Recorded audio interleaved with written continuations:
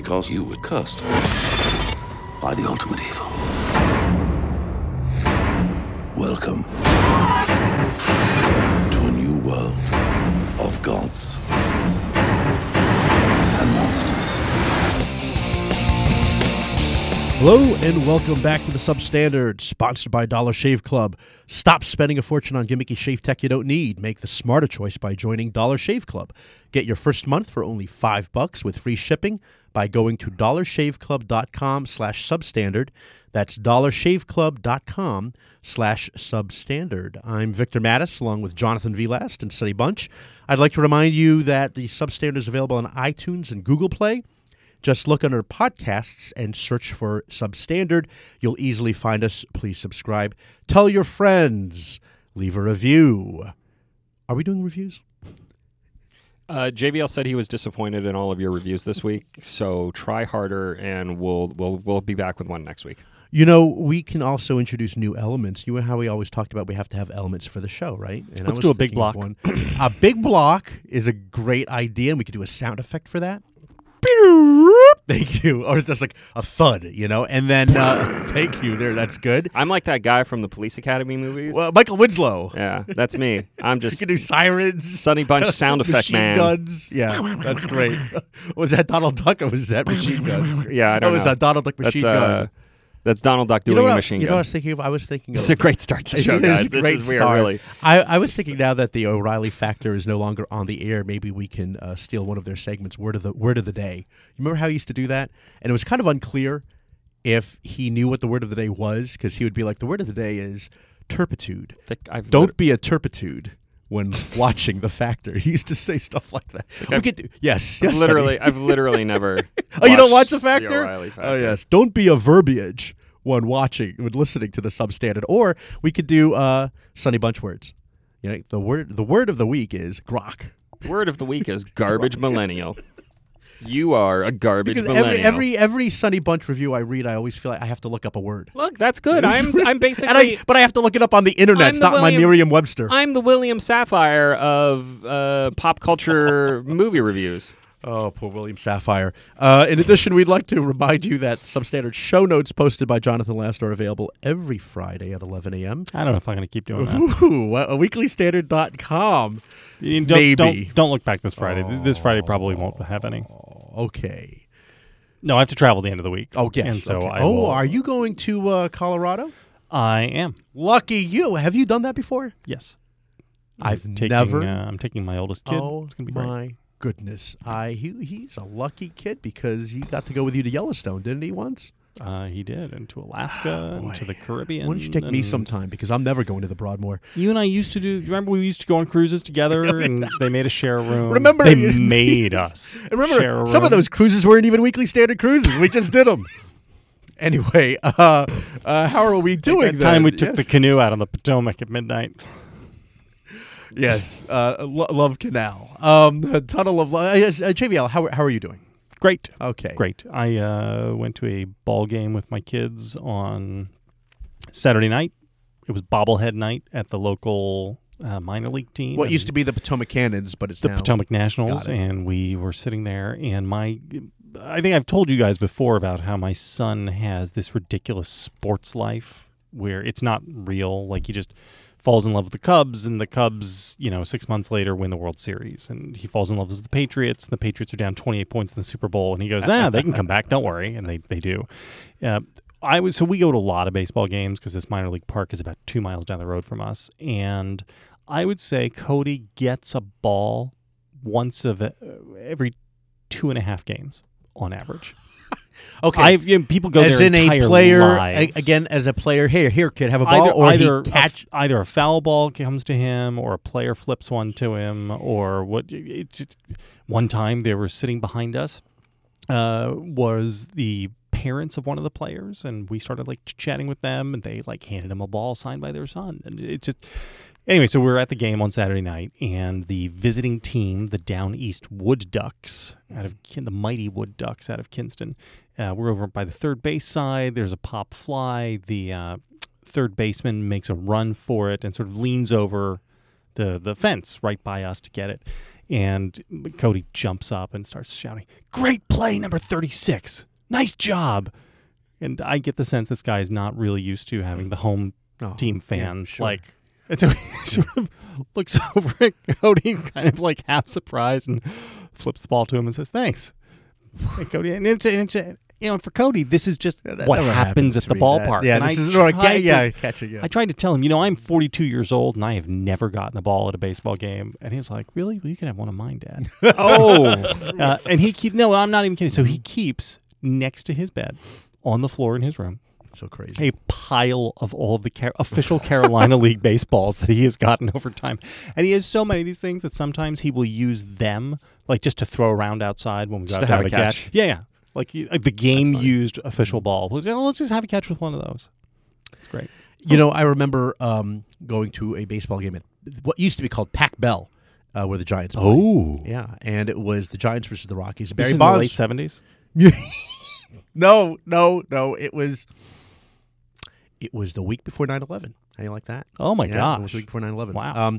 And Barry Bonds was playing, and His head is bigger than yours. is it really, or is it just, It used to be. even with his roided out body? You're saying True. I think back It in the used olden to be. days. I think his was head much- is actually like kind of right. more It was normal much. size It was now. much more noticeable, but it was he or one of his other Giant teammates that hit a home run into the stands, and I remember that ball coming at me.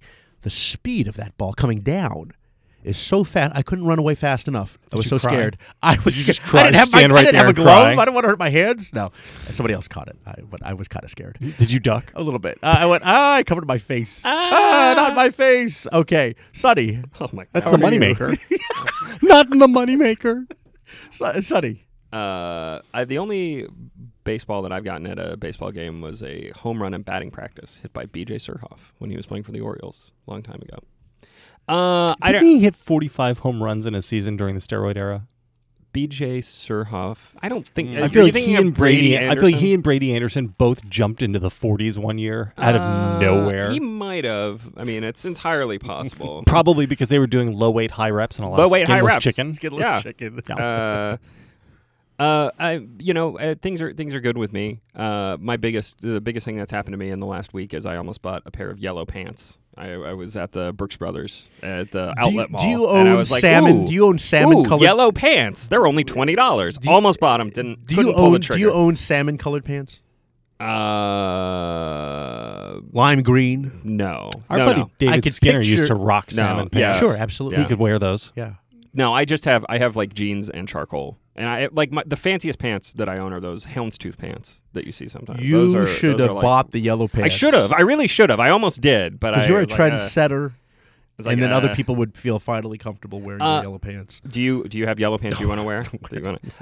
I just looked it up, by the way. B.J. Surhoff's best year was 28 home runs in 1999. I was impugning him incorrectly. I'm sorry, BJ. But that was definitely a spike. I mean, from like 1995. So he never hit more than 10 home runs in a season before 1995. Never mind. I'm not impugning you unfairly. And then from 1995 to 2000 or so, he averaged about, if I'm doing the math in my head correctly, he averaged about 18 or 19 home runs a season. So there was definitely just a 100% increase. That's cool. Definitely a modest bump in the prime years of 30 to 35 of his age. So that happens. Look, that's just a thing that happens naturally. Yeah. Look at Serena Williams and how wonderful the resurgence she has had in her career. Hey, did you want to talk about Rafael Nadal? I know that you have a piece up today about Nadal. Oh, JVL, you do? I don't want to. Our audience doesn't care about this, and this comes out on Thursday, and the French Open will be long. Yeah, no, we don't want to talk about that. Did the I'm French happy Open, if you want to talk about it. I'm happy to talk about it. Yeah, you missed the whole French How did Open. I miss the French I Open? I don't know. I used to get Very up good question. early Sunday to get my Yeah. croissants. Just give us in one sentence what's your case for Rafael Nadal over Roger Federer? As I said in my piece, I don't actually believe my case. I'm simply mounting the devil's argument. Right. So no, but okay. What's the devil's argument for? the devil's argument for Rafael Nadal is he is now past Pete Sampras on his own. He is only 3 majors behind Federer. You have to understand that he lost prime time in his what should have been the prime, like probably 2 seasons worth of major attempts with really bad injuries during what would have been the meat of his career, which Federer did not have. And you can't use injuries as an excuse for everything. But for a guy who is already the number 2 all time on the list, and the third piece of this puzzle is then he owns Federer head to head. And not just in the total numbers skewed at the the very end when Federer was on the decline and Nadal was. So, I mean, during the meat of Federer's career, when Federer was as untouchable as he's ever been, Nadal owned him, and especially in big matches. And then you could also the final little piece of this. I think Nadal, the one thing he's legitimately better at, a lot better at, is the head stuff, in that he compartmentalizes points better than Federer does. Federer is a mentally strong player in that he is able to crank things up to a gear that other people don't have, and that is a mental thing. But he's a front runner, and if he gets behind a little bit, it does stay with him between points. It stays in his head. So and Nadal is not like that. Nadal can be down 2 sets and 2 breaks, and he doesn't even know it. Are there any sort of rumors or allegations about Nadal and steroids? There had been some because early he had a bunch of the hamstring injuries. guns. And I mean, remember when he was 16 years old, he had these bulging biceps, which are not tennis muscles traditionally. I mean, I had them, obviously. But and you too, back when you were a high school tennis player. I was ripped, right? I basically was like Chris Jericho. That's what I looked like on the tennis court. With the hair? Was your hair long? No, but yes, actually, for the purposes of this conversation, it was real long, and I had some great muscles. That was definitely what I looked like. So I mean, what do you guys? My mother wanted me to be like Michael Chang. Thank you. Why Michael Chang? Why Michael Why Chang? did she want Michael Chang? That's what I said to my mom. She wanted you to serve underhanded. God, your mom. Yeah, that's what she your meant. Mom's a racist. That's mom what she is meant. racist. I couldn't believe that my mother said that. Those are a nice way of saying they just serve underhanded to try to beat the tall white boys. That's what she meant. No, they did a special with who used to give the maybe it was Dick Enfield or whatever his name was. Dick Enberg. Enberg, thank you. And I think he gave a narrated version of the Chang-Lendl French Open match, and it was like David and Goliath. How they did it up, and my mother cried. At the end of that match, that was as angry as I have ever seen a professional tennis player. Legit angry. Yeah, Lendl was as angry. I mean, angrier than... if Jimmy Connors or John McEnroe got angry, you just thought they were going to curse at you. This was Thomas Muster level, something horrible could have happened in that moment. Thomas Muster level. It was like Thomas Muster versus Amos Mansdorf. There was some element of, I'm not shaking your hand. When Muster came over the net at somebody, I forget who this was. It wasn't a major. He was trying. He was half kidding. Half kidding, right? Yeah. He's like half kidding. When you have a giant Austrian comes at you with a racket, it's time to run. See, it's time to flee to Switzerland. So, sorry, Sonny. What do you think on the Nadal Federer question? Are you # Team Nadal?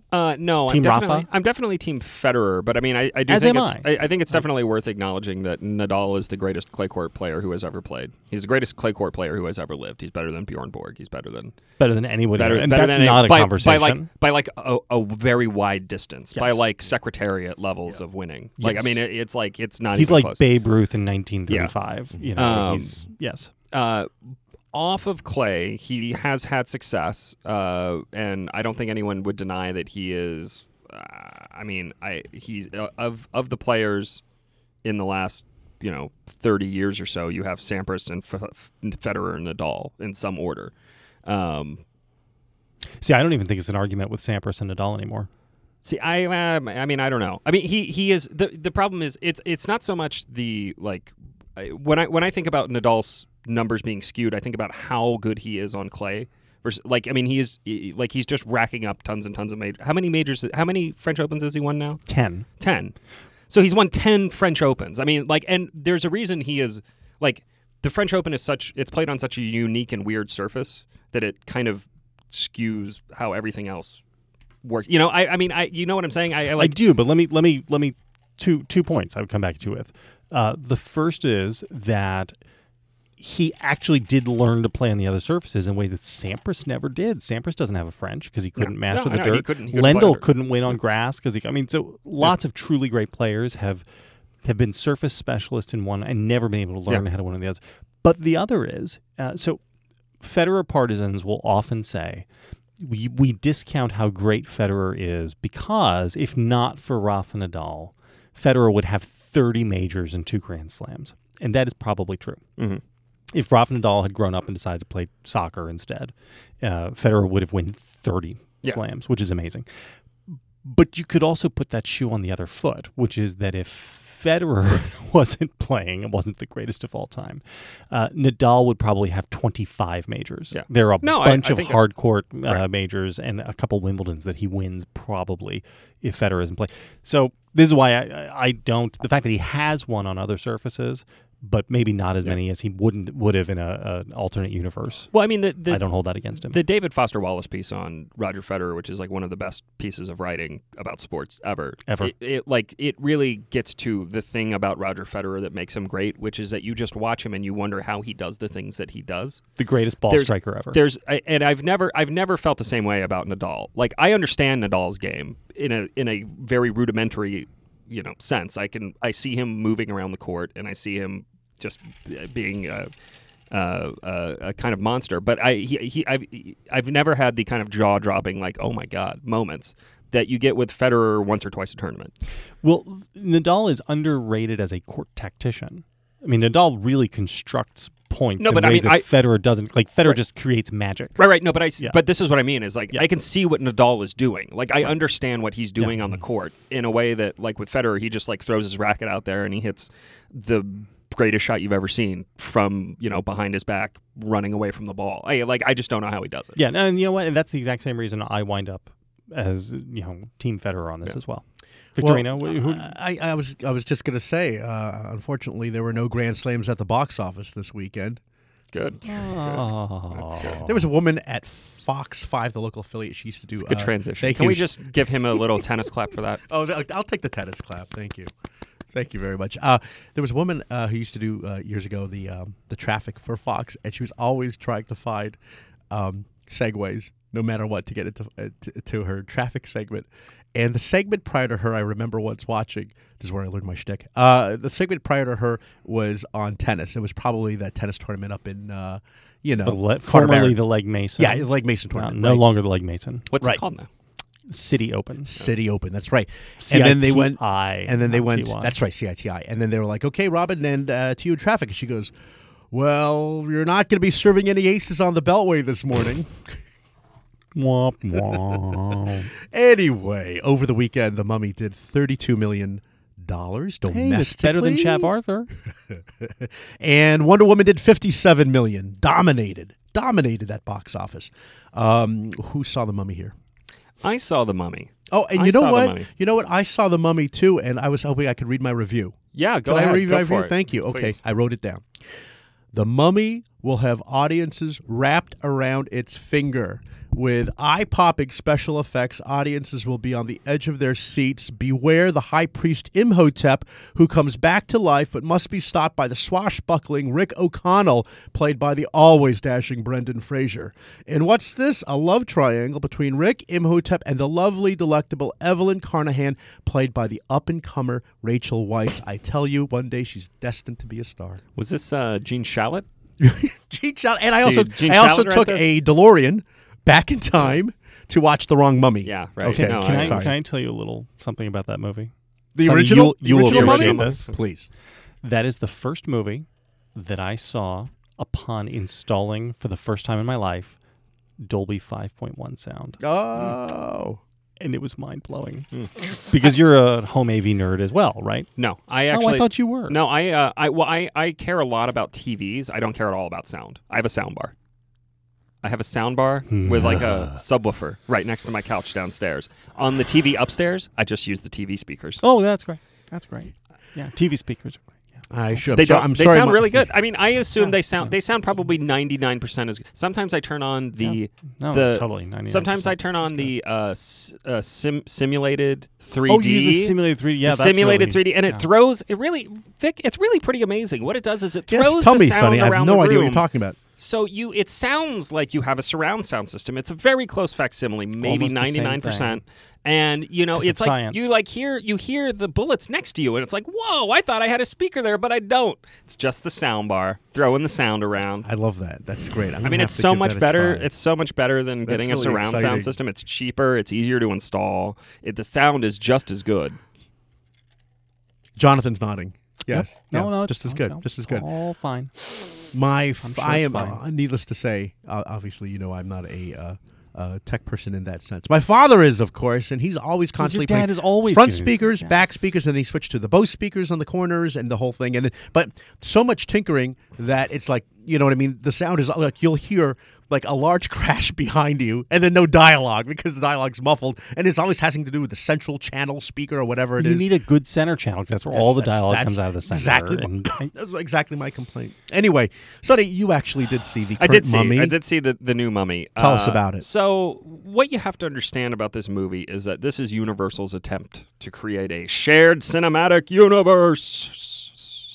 It's my reverb. We have so That's many the- sound effects. That's the reverb from my sound bar. That is some standard 2.0. And it's basically taking the old Universal monsters, your Frankensteins, your mummies, your Wolfmans, your Invisible Mans, et cetera, and cramming them all into modernity and saying they're all related. They're all related. So this is their first attempt in this new series, and it's a bad one. It's not great. I don't think it's Chav King Arthur bad, but it is not particularly good. So Tom Cruise. So we kind of open on the origin story of the Mummy. Thousands of years ago, Egypt. A princess kills her father and newborn brother so she can assume the throne. And she's going to bring Set, the death god from Egypt, into the world and allow him to inhabit her chosen one, and they're going to rule in darkness. Blah, blah, So not the same evil, quite evil. story as the original. Not exactly the same.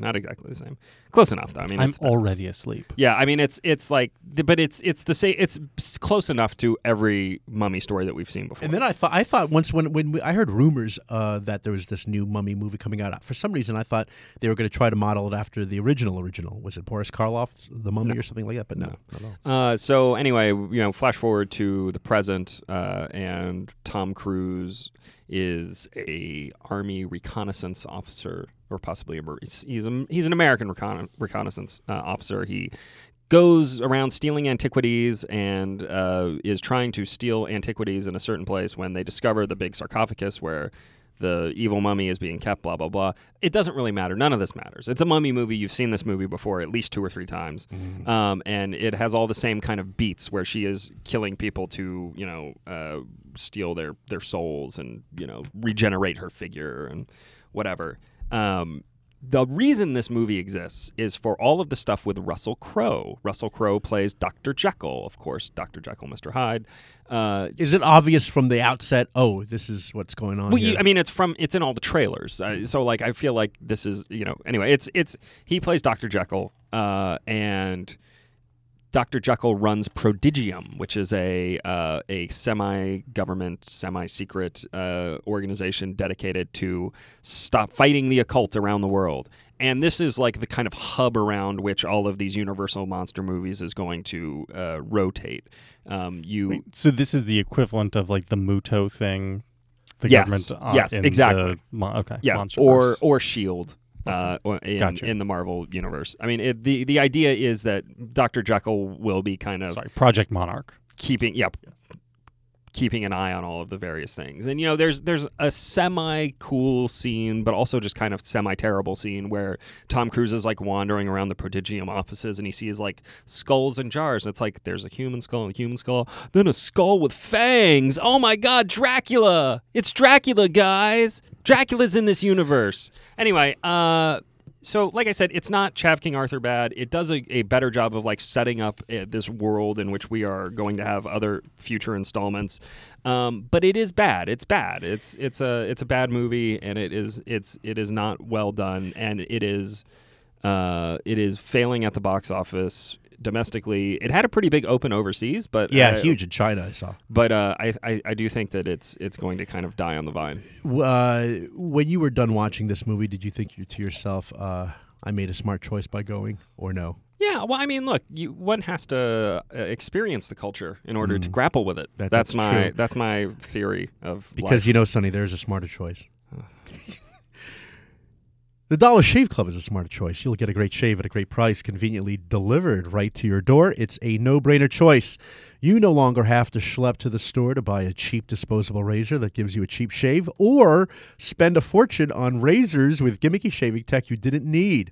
When I use my Dollar Shave Club Executive Razor with their Dr. Carver's Shave Butter, the blade glides ever so gently and gives me such a smooth shave. Plus, their Dr. Carver's Shave Butter is transparent for a more precise shave, helps prevent ingrown hairs, and fights razor bumps. Now, listeners to the Substandard can make the smarter choice by joining Dollar Shave Club. For a limited time, new members get their first month of the Executive Razor with a tube of their Dr. Carver's Shave Butter for only $5 with free shipping.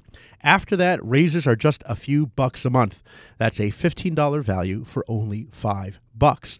In your first month, you get an awesome weighty handle, a full cassette of 4 cartridges, and a tube of their shave butter. After your first month, replacement cartridges ship automatically at their regular price. There are no hidden fees and no commitments. Cancel anytime you like, but why would you? You can only get this offer exclusively at dollarshaveclub.com/substandard. That's dollarshaveclub.com/substandard. So my question is, does Universal have control of the Dark Universe then? Because Universal did The Mummy, are they going to do the whole thing? Is it going to be Universal? Well, this is because then that'll lead to all these grides at the theme park. Well, yeah, I mean, they have the rights to these movies starring these people with like these plot points. But like one of the problems with the whole Dark Universe concept is that unlike the MCU, unlike the DCEU, Universal doesn't actually own the underlying property. I mean, it's in the public domain. Frankenstein's in the public domain. The Mummy is in the public domain. These are just things that are out there. I think, right? Is the Mummy? It doesn't matter. I mean, I don't think it would be too hard to.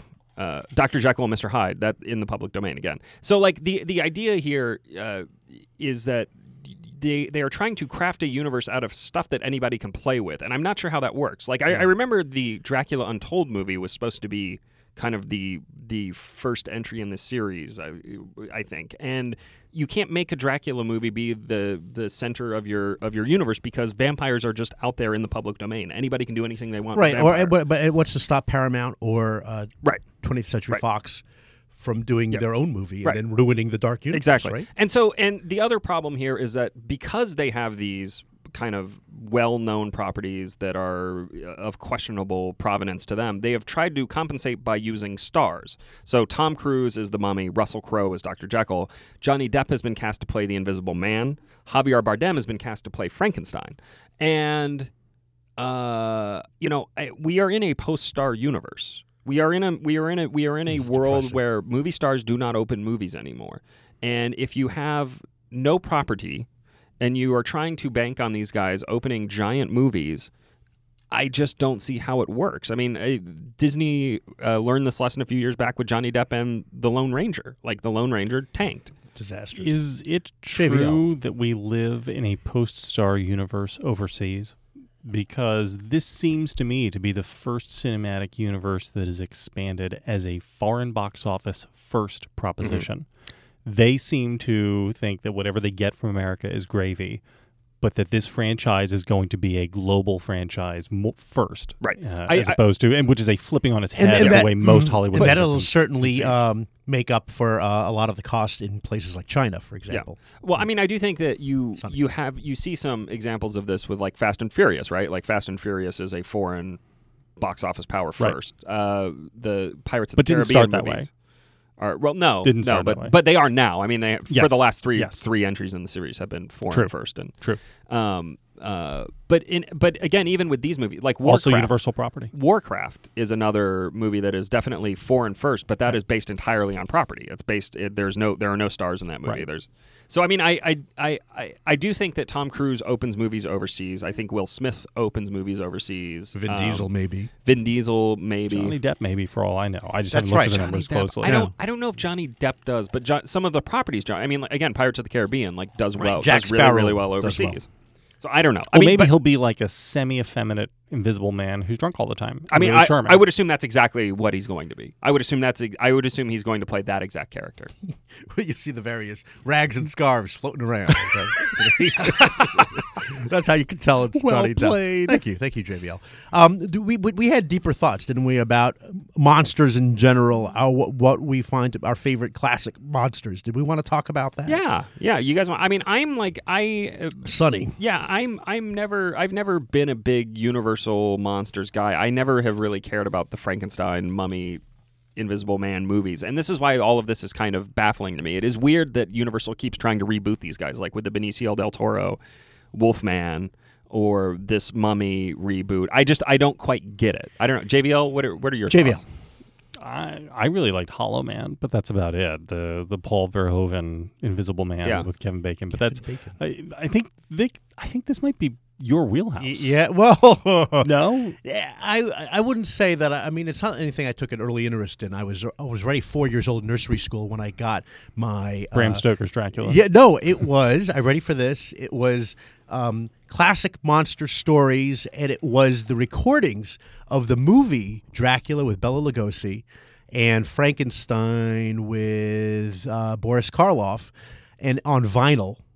So you had this is, I hate to date myself, this is 1977, 78. And people don't mind that you're 60. It's fine. Nobody's going to hold that against you. I'm 60, but I look like I'm 70. Yeah. which is why I'm on a really podcast. young. Which is why I'm on a podcast. Anyway, it was a fantastic album. The album, I think I got it because of the album cover, because it had all the monsters all together. Was it a picture disc? Yeah, no, it was. I'm just talking Do about. people know what picture discs are? No, What is a picture disc? Picture disc is a vinyl album that has art on it, the vinyl, on the vinyl part that plays, and it plays even though it has. Yes, it's crazy. This was that. You wouldn't even believe it. That was not. No, that was Doesn't not it make the disc skip? No. Doesn't it like create like No, like, somehow they do it. So seamless technology from RCA. No, it was. But the cover art was just fantastic because it was all the illustrations of. I remember the pictures of the Wolfman, Dracula, Frankenstein. So I was in it early on and loved it. And then I think my first Dracula movie I saw was in the late 70s, and it was, or early 80s, of course, on HBO. It was a Madison Family special. It was Dracula with Frank Langella, and he was a young man at the time. And that scared the hell out of me because it had the single scariest scene that I remembered for many years later, which is where the other girl, Lucy, she falls, she turns into a vampire, and they have to kill her, right? They have to, drive the stake through her heart after she dies so that she doesn't come back from the dead. And they go into this deep cave or whatever it is, and the father drops the crucifix in the well and can't find it. And it's that very moment that he can't find the crucifix that she appears. And she's naked, right? No, she's ghostly looking, and she's saying, "Papa," this whole thing. And my mother next to us in bed starts saying the same thing, "Papa," and we just jumped out of the bed, cried. Hey, come on, kids, come back to the bed. I'm just kidding. So growing up in your house must have been so awesome. It was like Bellevue, and it was so anyway. That was the first Frank Langella's Dracula. I remember the Christopher Lee Dracula from like Sundays on TV. They would always show those old ones. It was like Christopher Lee maybe versus Peter Cushing as Van Helsing or something. Oh, and those were gripping. That was very that was scary. That was like on Channel 5 on a Sunday. It was great stuff. And then I guess later on, I think if you're talking about favorite of all those kind of classic monsters, mine is Dracula, and I liked Bram Stoker's Dracula. Did you like that, Sonny? The Francis Ford Coppola. Yes, Francis movie. Ford Coppola's Dracula. Yes. That wasn't Scorsese. I get them mixed up. No, it would have been better if it had been Scorsese. No, of course. No, it would have been better if it was Patty Jenkins. Well, I don't know about that. She would have been very young. It would have been better as Scorsese, best as Patty Jenkins. Somebody's we'll get to that very in a minute. upset about Wonder Woman. It's really We'll get to that in a minute. Yes. But yeah. Anyway, I thought it was fine. I mean, it's one of these weird Keanu Reeves movies where it's like, what exactly is he doing I can here? see Winona Ryder there. Yeah. And Sir Anthony Hopkins Yeah, and I Gary just- Oldman. Yeah, but then Keanu? Keanu Reeves, who I like a lot, again, and he has his purposes. It just every time I watch that movie, I'm like, I don't know about this. Count Dracula, we just sign the papers, please. Sorry, that was. And then he gets stuck. Good. Thank you. And then he gets stuck there with the vampiresses. One of whom is I forget her name now. Is a famous actress, and she was like one of the minor characters I have in, no idea. I'll in that effort it, movie. don't worry. Yes, Italian named actress. And in any event, You keep moving. Yes, I will find this. it was a great. I really liked that Dracula. The music was fantastic, and it was equal parts scary, horrifying, disturbing, and kind of romantic. Yeah. And I think only Gary Oldman Yeah, could pull that off because he was that fantastic. is definitely one of the great Gary Oldman performances. Monica Bellucci. Thank you very much, Monica Bellucci. That was going to kill me. The thing with Gary Oldman, they said he had serious fights with Coppola on the set, and Hopkins had to be the guy in the middle. Oldman was fighting with Coppola. Yeah. About what? I Just don't like know. Direction, maybe? roll. Direction, and Which then, way to take the character? and Hopkins would step in, and Hopkins would turn to Gary and just say, Gary, just don't. It's not worth it. Don't do it. Gary, just read the words. Just read the words. And Hopkins is so good at what he does. And the strange thing I can is, actually see Anthony Hopkins just kind of sitting there rolling his eyes like, Yes, God, these yes. fucking brats. And I remember the first 3D movie I saw in a theater. It was a special promo. I think it was connected with Burger King or something. And you got the 3D glasses, the paper ones, which I love because they're very flexible around my head. And I went to see Creature of the Black Lagoon. Oh. So it was a real throwback. Yeah. And it was a pointless. I mean, the movie's pointless. Yeah. Just this is what it is, And then There the is creature comes out. there's a creature from the Black Lagoon reference in the new Mummy. It's like kind of a blink and you miss it thing. There's like a webbed hand. So that in one could of the even jars. could even be in the Yeah. dark universe. And I would say, and lastly, my other favorite Dracula was from 1979, and it was the comedy Love at First Bite with George Hamilton and Susan St. James and Richard Benjamin. I saw that. Thank you, Yeah, that was JVL. pretty funny. I thought it was funny, but I wondered. Is it funny? And I like George Hamilton. And is it funny now, or was it funny then? And who would have a definitive answer would be, of course, J-Pod. And he could tell us. John could tell us. Was it funny at the time? Because I just remember the scene with the cameo by Sherman Hemsley of the Jeffersons jumping through stained glass window, and I thought it was hilarious. So, I don't know. I was going to ask you boys what your two things: your favorite cinematic universe and the cinematic universe you would really like to have. Which raises a foundational question: what is a cinematic universe? So I don't think Star Wars counts. I think for a cinematic universe, you need to have independent entities operating on their own that happen to overlap. And so, like, Star Trek doesn't count, otherwise, because it's franchise. A CU is different from a franchise. So this is what, like, the Marvel things give you. This is the first one in Hollywood. Might be Alien Predator. Maybe I can tell you where it started in the culture. I can pinpoint exactly. Where did it start in the culture? Amazing Spider-Man #5. Okay. Because they cross over with... Amazing Spider-Man #5, Dr. Doom shows up as the villain. Dr. Doom has previously only lived in the Fantastic Four. And so even though readers of the Marvel books at the time knew that all of these characters lived in Manhattan, they did not know that it was the same Manhattan. And this was the moment when people's heads just exploded because they were like, I can see that. Yeah, they're all in the same... So, anybody could show up anywhere. And after that, that's what Marvel started doing, is making people show up everywhere. Because they basically knew that it worked. So that was the birth of the expanded universe for Marvel. What is yours, JVL? My favorite universe as it is now, I mean, probably the Marvel universe, because I'm such a fanboy. The one I want to see, though, I mean, aside from the Chav universe, I wouldn't mind. I have two. One is I wouldn't mind a Super Spy cinematic universe where we have Salt and Jason Bourne and the Atomic Blonde all sort of running around in their own spy stories that happen to touch one another. And I would not mind a Mark Millar cinematic universe where Kick-Ass and Kingsman and maybe Nemesis all exist. Again, I don't need them overlapping a lot, but little touches where it becomes clear that, hey, these guys all live in the same world. And actually, they would fit. I think Kick-Ass fits in the same world as Kingsman and could easily fit in the same world as Nemesis. Interesting. Sonny? All right. So the one I would want to have exist is the artificial intelligence / robot universe where Blade Runner is fighting Terminator, is fighting RoboCop. Is fighting. Is fighting. Listeners, be glad you can't see this. Is fighting Short Circuit. That's the cinematic universe I want. I think that would be pretty great. The best one, I mean, look, I'm a DCEU fanboy. I love the DC movies. I think Marvel has done it better than anybody else. They've kind of organically built it. They essentially, I mean, look, they didn't invent the post-credit scene, I guess, but they have kind of standardized it.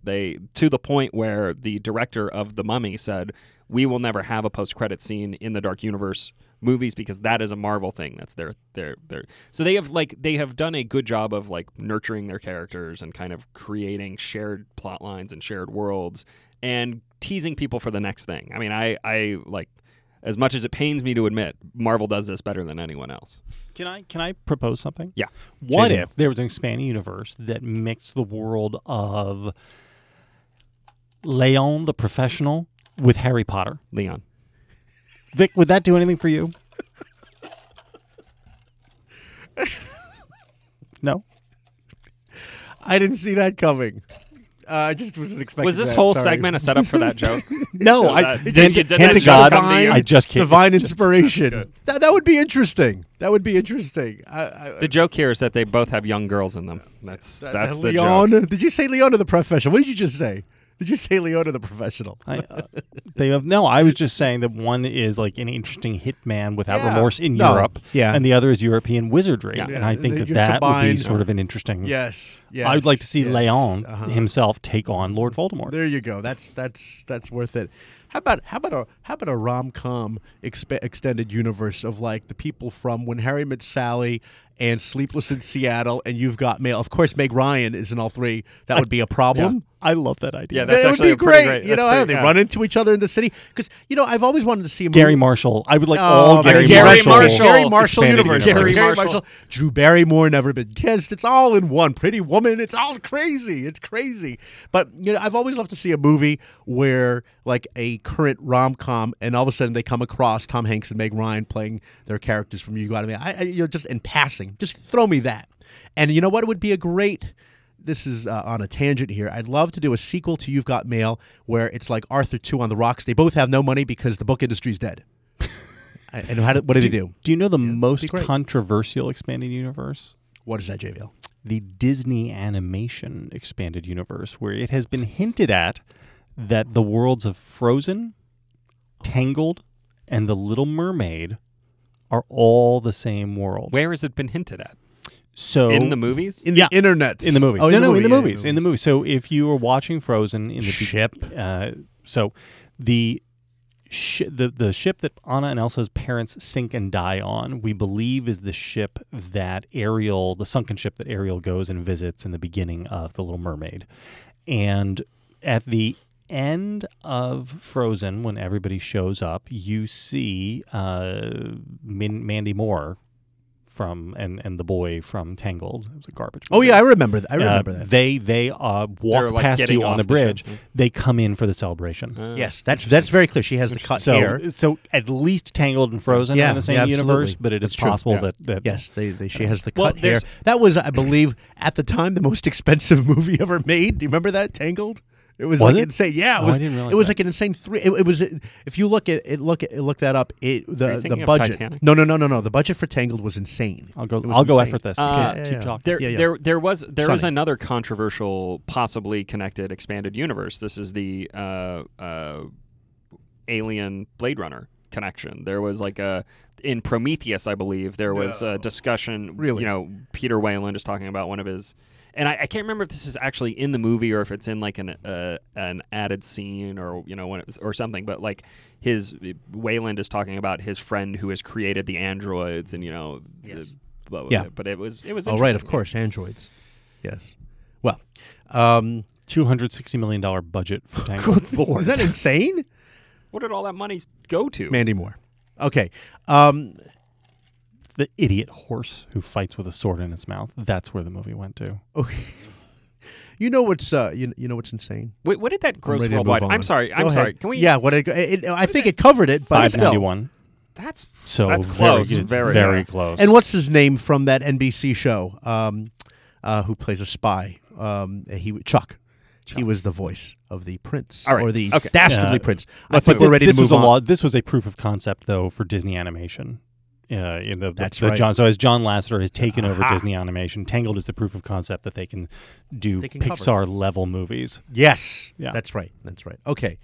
There's some cute scenes in the tavern. We're gonna get angry tweets from David Hirsiani, who loves Tangled. Harzanji, yeah. Oh, really? Well, I don't Tangled. dislike it. I don't dislike it. Hate it. Oh, okay. Bad Mother. That movie is about bad mothers. Okay. Speaking of bad, how about that photo sent to us from Substandard listener Catherine Lowe? She was at a Cheesecake Factory and took a picture of the Cheesecake Factory's smart food menu, or what's it called? Skinnylicious menu? Skinnylicious. Are you sure that's I don't know. I don't know if that was Skinnylicious is something else. Anyway, do you remember what was at the top?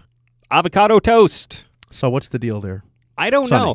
know. I keep hearing stories about how millennials can't buy houses because they buy too much avocado toast, and I actually don't know what it is. I don't know if it's like just toast with avocado on it. I don't know if it's like avocado that's been toasted. I don't know if it's bread that is formed of the mutilated remains of avocados. I don't know what it is. So My wife. all will I know is that have- it costs an ungodly amount of money. that's exactly No, what it doesn't. It doesn't.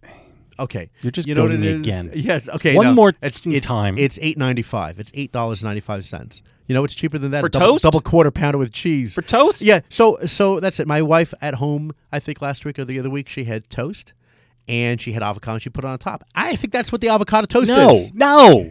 What do you mean that's you spread it on top and there you go, $8.95 No. for 830 calories. All right, All right, JVL, JVL, you clearly know what explain avocado toast. So you start with a really good multigrain bread, Okay, you already lost me. and you take your avocado and you grill it, which is sort of the important part. You can't just like slice an avocado. So you take the avocado and you grill the avocado. How do you put it? You like in a pan? You fry it, or like do you put it over open flame? I don't. In theory, you do it on an open flame. You put slice it You open? can put an avocado on the grill, on your grill, And outside, that you it doesn't burn your animal melt meat into- on. Wait. I have a Your question. animal flesh. I have a question. What? Can you only do it with the parabolic solar rays that you The use? infrared. The The infrared infrared. rays. Hey, Vic, what time is it? 46:43. You know what? I'm not gonna, since I have to edit this fucking show. You're not going to. I am not going to because do it. It's very hard to edit the brief. So- Sorry. It's true. You grill the avocado and you then scoop it out, slice it down, put it on top, drizzle it with a little bit of olive oil, sprinkle some sea salt on it, and then you eat it, and it's delicious. Now, you might say to me, oh, I could just put an avocado on my... And sure, you can, but you can do anything at home. You could make yourself eggplant parmesan at home. You can make yourself a cup of coffee at home. People still go out and exchange money for these things so they don't have to do the task themselves. I mean, what's the big deal? I really like avocado toast, especially when I get it from Le Pain Quotidien. Oh my So wait, gosh. I like How much- watching Léon Yeah. at Le Pain Quotidien while I eat my avocado yes, toast. and this is after you buy your Pantene products and other things. I can't think of what I was going to say. In my Sorry. Prana jeans. Your Prada jeans. Sonny, yes, this is wrong, right? I mean, look, this is wrong. What's happening? Well, look. All I know is that this is why we can't have nice things. So Yeah. that's what the trend pieces are telling me. Don't you That's what like I white believe. chocolate? Yeah, white Yes, chocolate is. he does. White Yeah. chocolate is a million times better than Hey, Gabe, avocado I toast. told you. White It's not chocolate- my fault. White chocolate is the best thing that exists in the chocolate spectrum. But white chocolate is not actually chocolate. If is you're it? It's something ranking, else. if you're ranking chocolates, Oh, really? Oh, white boy. chocolate is number 1, milk chocolate is number 2, nothing is number 3, dark chocolate is number 4. I would rather eat nothing than dark chocolate. I rank Goobers number 1, Raisinets number 2, and Snowcaps number 3. I don't see where that's just throwing that out there too. Okay, just wanted to throw that out there. I had nothing to add to the white chocolate. I don't mind it. Okay, corrections, additions. JVL, I think you have a correction I do. and an apology. I do. Frankly. Oh my gosh, I do. This is okay. For the 3 people who listened to last week's show, Sonny said that he thought that Wonder Woman would easily go over $300 million, would erode by about 45% this week to week. And I said no. I said that I thought it wasn't out of the question, but that the odds were better than even that it would not. And I was wrong. And I was so wrong. And the reason I was wrong is because I did not appreciate how important the movie Wonder Woman is. Wonder Woman is not going to make $300 million. It's going to make $17 billion at the box office. And the reason it's going to do that is because it's changing lives every day. Patty Jenkins over the weekend, guys. Did you see this? No. Patty Jenkins, the auteur, tweeted out a thing that her producer gave to her, which is an account of something that happened this week in a kindergarten class where all the girls had seen Wonder Woman, and these girls' lives were changed. Wait a minute. These What rating is Wonder Woman? Yeah, why are these kindergartners going to Wonder Woman? Found their voice because of that film. And one of them, when she saw a boy in her class throwing a candy wrapper on the playground, shouted at him, "Pick up your trash. Don't pollute the earth. This is why no boys are allowed in Thermoskia." And they started changing their sketch for their performance so they could be more empowering and about Wonder Woman. Mm-hmm. They changed plans for their birthday parties. They started coming to school in their Wonder Woman costumes and banding together. And you know what? When they were playing Wonder Woman together, these girls, they didn't fight with each other. They fought against the evil imaginary men. And it's just so woke and so beautiful to see young girls. I've now seen this in my own life. There is a 10-year-old girl who's a friend of my daughter in her class, and she discovered the actual how you achieve cold fusion over the weekend after seeing Wonder Woman. Another girl I know was able to throw a 70-mile-an-hour fastball. And she realized that she should not be playing softball. Softball is a tool of the patriarchy. She should be playing baseball. And this, I'm sorry. This is the mother of all corrections. I just get a little emotional when I think about what this film means, and not just to women, but to men too. Yes. Women can do science, even though they believe in things like magic lassos. They can do science if they wanted to. It's very specific. Thank you, Michael. Wonder Woman will be the #1 movie in America for the rest of the year, and if it isn't, it's because of sexism and the patriarchy, and I hope that Joss Whedon recuts Justice League Dawn of Justice to make it all Wonder Woman all the time, but with Cyborg carrying her shield for her and helping her with odd jobs and menial tasks, unless that's problematic. Thank you, JVL, for that wonderful Andy Rooney editorial. That was, and another thing. Hey, look, on the bright side, this is also great for Gal Gadot, as we were recently told. Gadot. Thank you to a substandard listener for telling us Gal Gadot. That's a good thing, and maybe these girls will be against the BDS movement, so who knows. Spirit of the week. I just want to thank... Wait, I'm sorry, you guys don't have any corrections? I have none. I just want to thank JBL for acknowledging this movie, and I realize, he's a little bit upset because Wonder Woman has grossed more in its second weekend than Chav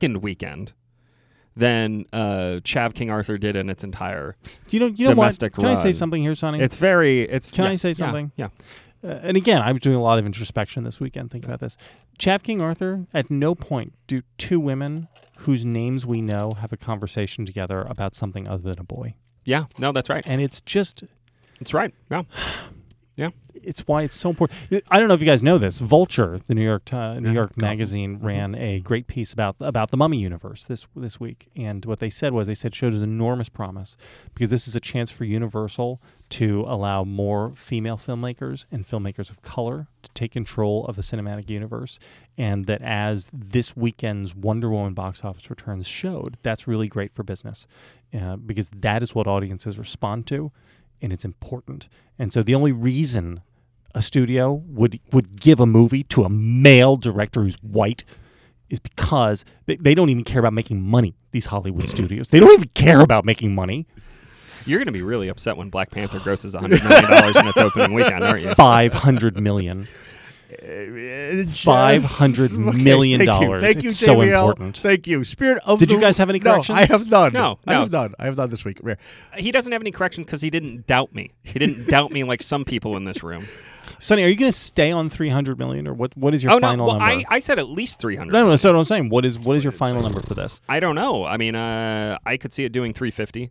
Oh, come on, more than that. I could see it I don't think it'll hit 400 unless everything this summer is terrible, which is not out of the question. But people are just going to see it over and over and over I do think people are going to see it multiple times. So I would say 350. 17 billion is where I put the over-under line. Is the new low. And this is just another big win for the DCEU. They cannot lose domestically. Marvel movies do better overseas, just like Transformers movies do better overseas. Big explosions. Not much to think about. JVL has gone, a phrase that we used to say back in the day, JVL and I used to say in the office, he went Limp Bizkit. He went Limp Bizkit. And I think that originated because I was complaining about a Limp Bizkit song for Mission Impossible. where they, if you remember yes, that. And it was like, in the Limp Bizkit Mission Impossible song, one of the things that annoys me are bands that talk about the names of the bands in their songs. And it was like, Limp Bizkit's gonna rock you. Limp Bizkit, really in the song. For Mission Impossible, and then I just went on, and then and JVL said that was out of control, and then everything from that became that was Limp Bizkit. So JVL has a Limp Bizkit moment. I would suggest people go read John Podhoritz's excellent piece in the Weekly Standard about Wonder Woman. Okay, it's great. Spirit of the week, Sonny. This week we're drinking Kahlua because we're taping a little bit early. It's an early morning. Taking a little bit early, so we wanted a coffee liqueur. I really think that we should tape early in the morning every week because this has gone awesome. we are drinking sombreros. Yeah. So my mother-in-law, Linda Dwyer, will appreciate that. That's all the time we are giving to this episode. Questions, comments, complaints, compliments, tweet us at Victorina Mattis, at Sunny Bunch. Again, be sure to subscribe to us on iTunes or Google Play. Just type in Substandard on a podcast. We're there. Leave a review. Tell your friends. Until next time.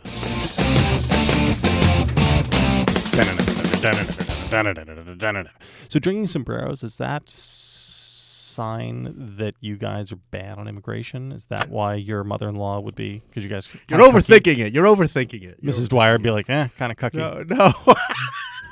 No, she likes sombreros. On the very rare occasion. They're her favorites. She doesn't. She loves sombreros. It's fine. I don't even know if you're allowed to call them that anymore, actually, because that could be offensive. This whole thing could be very this whole episode could be offensive. Sonny, do you have any other thoughts on anything? No, I have no other thoughts on I was anything. going to be, you know what I forgot to mention? On my flight back from Texas, or back and forth from Texas, I took for the first time Virgin America. I've never flown that before. First time and the last time, because they're going away. What are you talking about? Virgin America is going away. You're kidding me. No. What They're is this amazing. happening? I know. Yeah, I love them. The inside. Yeah, enjoy it while you can. The inside of the cabin has like the interior of a bachelor party limo. And then the flight attendants are just stunningly attractive. I mean, it's insane. My favorite part is the insanely catchy Yes. buckle your seatbelt Yes, video. absolutely. You Which can see that video. I can't stop humming for like hours after each of these flights. It's funny. It's great. It puts beautifully everybody choreographed. I looked for that on YouTube because I just wanted to watch it. That's so funny. I did too. If you do show notes, we'll have to put a link to that. It puts everybody puts everybody in a good mood on the plane. And on my way back, for some reason, I couldn't get my seat assignment until I got to the front desk. And the guy says, he literally says to me, he goes, "Well, the bad news is it's a middle seat, but the good news is you're sitting next to two flight attendants, and our flight attendants are hot." He said that. Is that kind of like? That's kind of like. I hope you reported him to I Virgin did. America. I was Very so problematic. offended. How dare you, sir? Did you call his supervisor right there? You should send this anecdote What to did you Patty say? Jenkins. You know what, Vic? I have a little movie maybe you should go see. Wonder I would Woman. like you to go see Wonder Woman. You should go see Wonder Woman. Then see how you react in that situation. What would you think of it then? I'm sure it's fine.